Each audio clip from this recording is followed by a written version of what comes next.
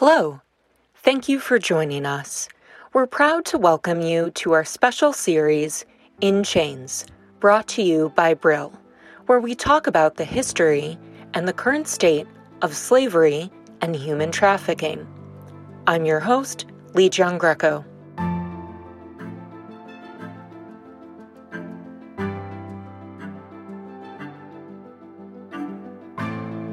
Today we're speaking with Professor Raphael Lambert at the Department of American and British Cultural Studies at Kansai University in Osaka, Japan. Raphael Lambert has lived in Japan for almost 20 years. He lives in Kyoto and teaches African American literature and culture in the Department of American and British Cultural Studies at Kansai University in Osaka. He's published essays in the Journal of Modern Literature, Critique, Studies in Contemporary Fiction, and the African American Review. His latest essay, From Edward Glissant's The Open Boat to the Age of Mass Migration, appears in the collective Cosmopolitanisms, Race, and Ethnicity, Cultural Perspectives. In his book, Narrating the Slave Trade, Theorizing Community, Lambert examines several pieces of writing depicting community in the slave trade and the African American experience, such as Charles Johnson's Middle Passage, Ralph Ellison's The Invisible Man, and Barry Unsworth's The Sacred Hunger. Professor Lambert, thanks so much for joining us today. Thank you. Nice to be with you. So first of all, how does the notion of community serve as an effective tool for understanding the slave trade? I'm aware that looking at the slave trade through the prism of community seems paradoxical, even perhaps absurd. But when I began to read stories about the slave trade, I realized that the recurring motif in all these stories is community. Community in all its forms and manifestations. My discovery was this: slave trade fiction reifies the trope of community. And this is what I try to explicate in my book. So, what I did in the first 3 chapters of the book is to discuss, through fiction about the slave trade, various forms of community, such as racial community, political community, and utopian community. The reason for the pervading presence of the theme of community in such fiction may be that the slave trade takes the human experience to its limit, and that community is at the core and at the origin of the human experience. This particular dimension of community is what I explore in my last chapter. I use in particular French philosopher Jean-Luc Nancy's concept of being with or being together to assess his claim that there is, and I quote, an originary or ontological sociality, quote unquote, that exists before any form of socialization. And then I put this theory in parallel with Martinican poet and thinker Edouard Glissant's concepts of relation and Creoleness.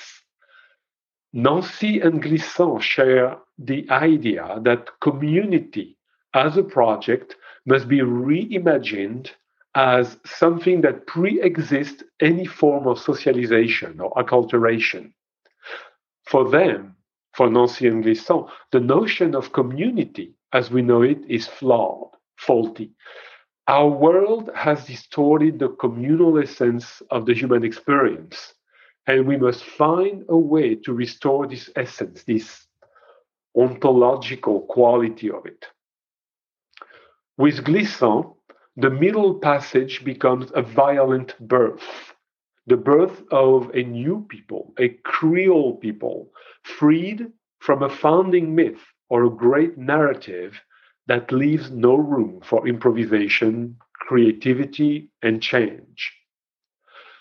From the trauma of the Middle Passage, Glissant imagines a model for a new global community.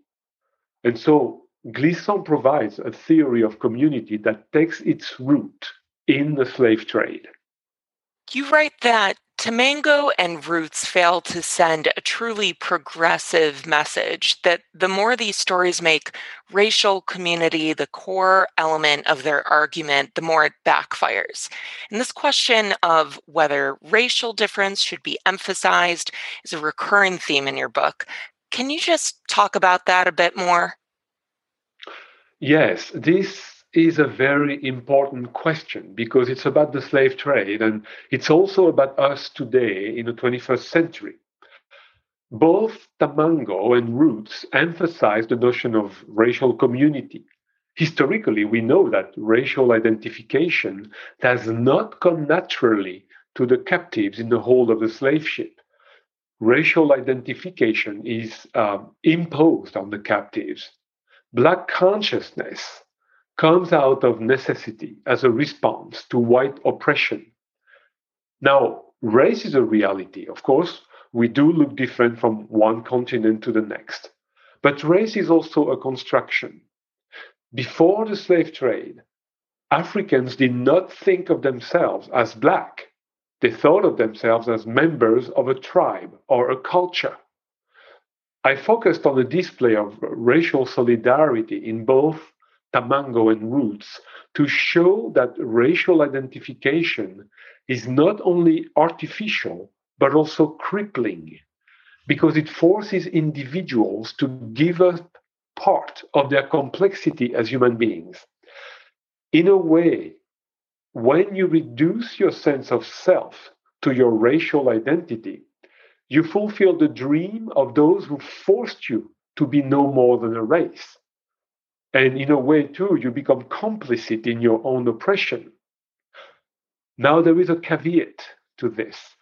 There are obvious historical circumstances from the slave trade to colonization, chattel slavery, Jim Crow, the carceral state, etc., that have helped maintain this separation of people into self enclosed racial communities. And my point is neither to deny this reality of race nor to ignore race based inequalities. My problem is this: I find it disturbing that all the way to the 21st century, we are trapped in an age old, rigid form of racial polarization. Today, this racial polarization is at its peak, and many people view the world in a very dualistic and simplistic manner: white versus non white. Race ideology both rules and ruins our societies. Hence, we must strike the right balance between ignoring race and making race our prime identifier.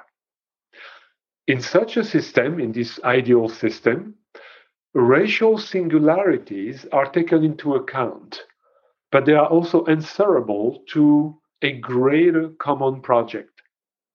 The purpose is to create an environment in which every group becomes an active and indispensable part of the whole structure. This implies negotiations, debates, and compromises, and this is what democracy is about.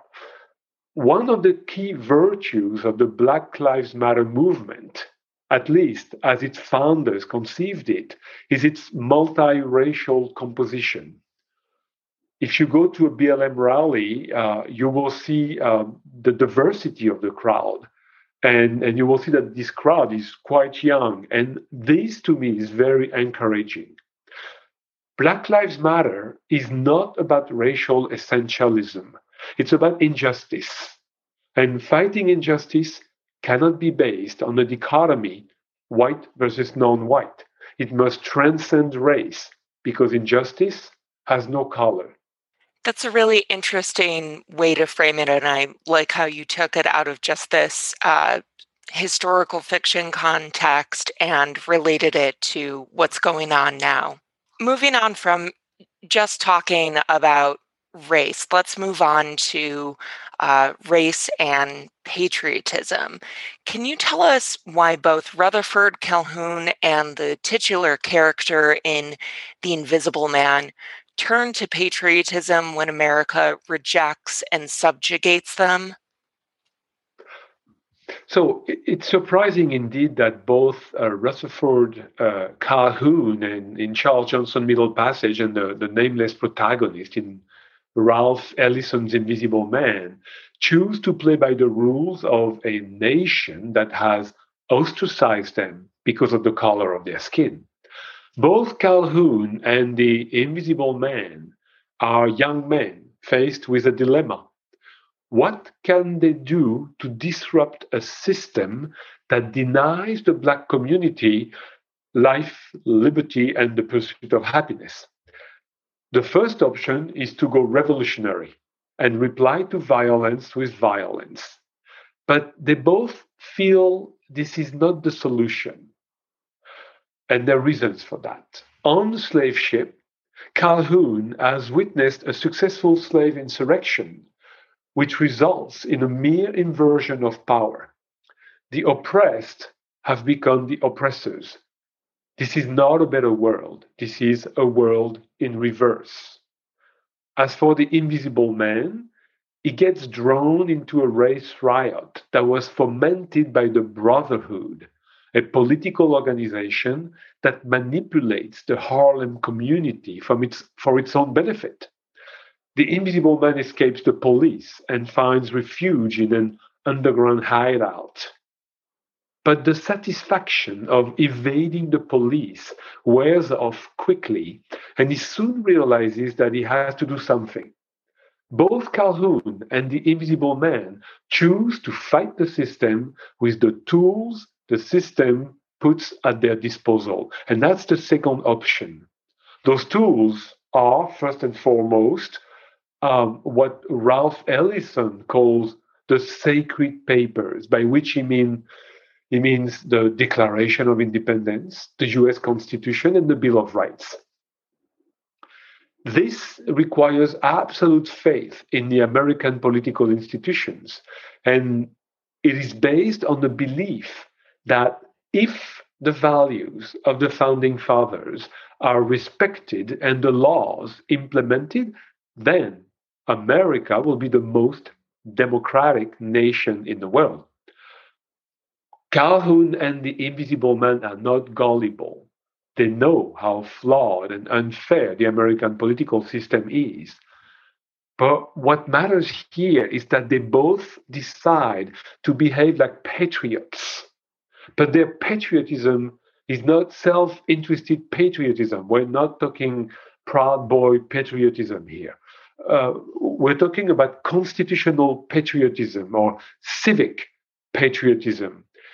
In that form of patriotism, you respect the ideals of the political culture you share with other citizens. Of course, in such a system, you will have to relinquish some of your racial, ethnic, or religious allegiance. But the system is not close to pluralism. On the contrary, so long as your racial, ethnic, or religious allegiance is compatible with the ideals of the larger community, usually a nation or a culture, there is no objection to it. If you find yourself at variance with the values or cultural practices enshrined in a social contract, you're welcome to voice your dissent. You may contest some of the social and political practices in place, so long as your goal is to bring about reforms that will enhance the common good.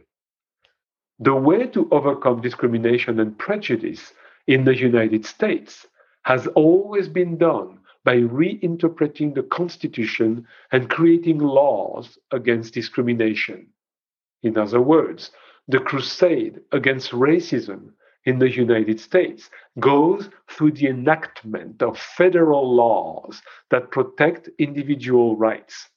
When such a law is adopted, it becomes the law of the land, and it is always done in the name of all the citizens, regardless of color, regardless of race, regardless of religion, regardless of sexual preferences, etc. Every state and every individual must abide by such a law. We do know what is going to, we don't know, we do not know what is going to happen to Calhoun when he is back in the US and to the invisible man when he comes out of his lair. But we know that they want to be active citizens and fight injustice through the political and legal tools the nation has put at their disposal. And it is in this sense that they are patriots. And I think that's really interesting that you brought that up, saying that both characters are not naive. They know that these are flawed systems. Because one thing Yeah. I think that I struggled with reading both those stories or your recount and your breakdown of those stories was how they continue to have faith in the Constitution, given the Constitution is not only a flawed document, but written by people who also subjugated uh, African Americans and women and Native Americans. It feels like it would be difficult to have faith in those documents. Oh no, absolutely, and I mean until Lincoln, I think all the presidents were slave owners to whether they had a few slaves or many slaves like Jefferson. So that's something to take into account. We know that they carefully took the word the slavery out of the Constitution, and it's a document with a lot of problems. Um, but yes, it's important to emphasize the fact that they're not gullible, but somehow they stick to this belief that American democracy has the potential to change things. Now, if we look at it from our viewpoint today in the 21st century, with everything that's just happened, we must wonder if Calhoun and Invisible Man made the right choice. But maybe what they teach us is that we should still, hope that we can improve things with through legal means. That I think that's very important, and through constitutional and legal means. Again, what I found really interesting about your book was how all of these stories relate to contemporary issues today. We're reading about the slave trade in the mid 18th century, but it really has lessons for the contemporary reader. Can you talk about the parallels between the slave trade in the mid 18th century, as depicted in Barry Unsworth's novel The Sacred Hunger, and the resurgence of laissez faire capitalism in the 1980s in the US and the UK? I'll start with one remark. Many works of fiction on the slave trade actually came out in the early 1990s, about 10 years after the emergence of what has been called neoliberalism. Sacred Hunger came out in 1992, and Barry Unsworth, at the time, talked of his engagement with the neoliberal ideology of the Thatcher years. Now, the sacred hunger of the title refers to the worship of money and profit, which is at the root of the transatlantic slave trade. Uh, I want to note also that the novel begins in Liverpool in 1752, the year the crown monopoly over the triangular trade was dissolved. So in 1752, the crown of England was not um, uh, um, in charge of the slave trade anymore. The new company in charge of the slave trade was still a chartered company, but it was very much in the hands of investors and shareholders. And so this means that the slave trade was suddenly open to free trade. And as a result, slave trade activities, business, grew exponentially. Competition became fierce, ruthless, which led to all kinds of excesses, starting with the treatment of the cargo. An example of such excesses is the infamous Zong massacre of November 1781.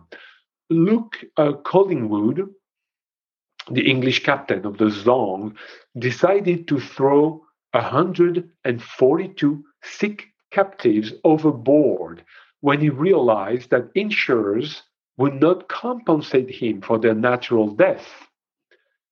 Sacred Hunger features a similar situation, except that the white crew and the black cargo killed the captain and marooned themselves in the jungle of the Atlantic coastline of Florida. So the Maroons come together to survive in the wilderness and they establish a settlement based on perfect racial and social equality. The experiment is short lived and suggests that absolute equality is no more feasible and desirable than absolute inequality. And I'm going to leave this aside for now. And I want to go back to our question about laissez faire economic liberalism.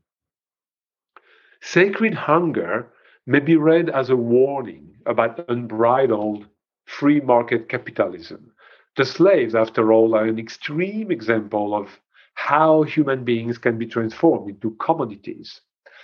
When market rationality spreads to all institutions and social action, it pervades human life and reduces human beings to mere homo economicus or economic beings.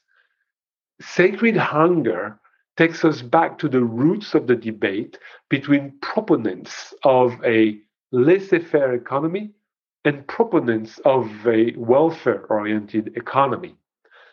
One positive effect of the Industrial Revolution is that it fostered new ideas of self affirmation and upward mobility through free enterprise. And as such, the Industrial Revolution challenged the values of the Middle Ages, in which destinies were sealed at birth. However, when this capitalist effervescence got out of control, it generated greed, corruption, and violence. And it was in need of control. It had to be controlled. And this is where the welfare state comes in. And I think this is what we learn from Sacred Hunger. Really fascinating. Professor Lambert, thank you so much for joining us. Professor Raphael Lambert, he's written Narrating the Slave Trade, Theorizing Community. Thanks for joining us. Thank you. My pleasure.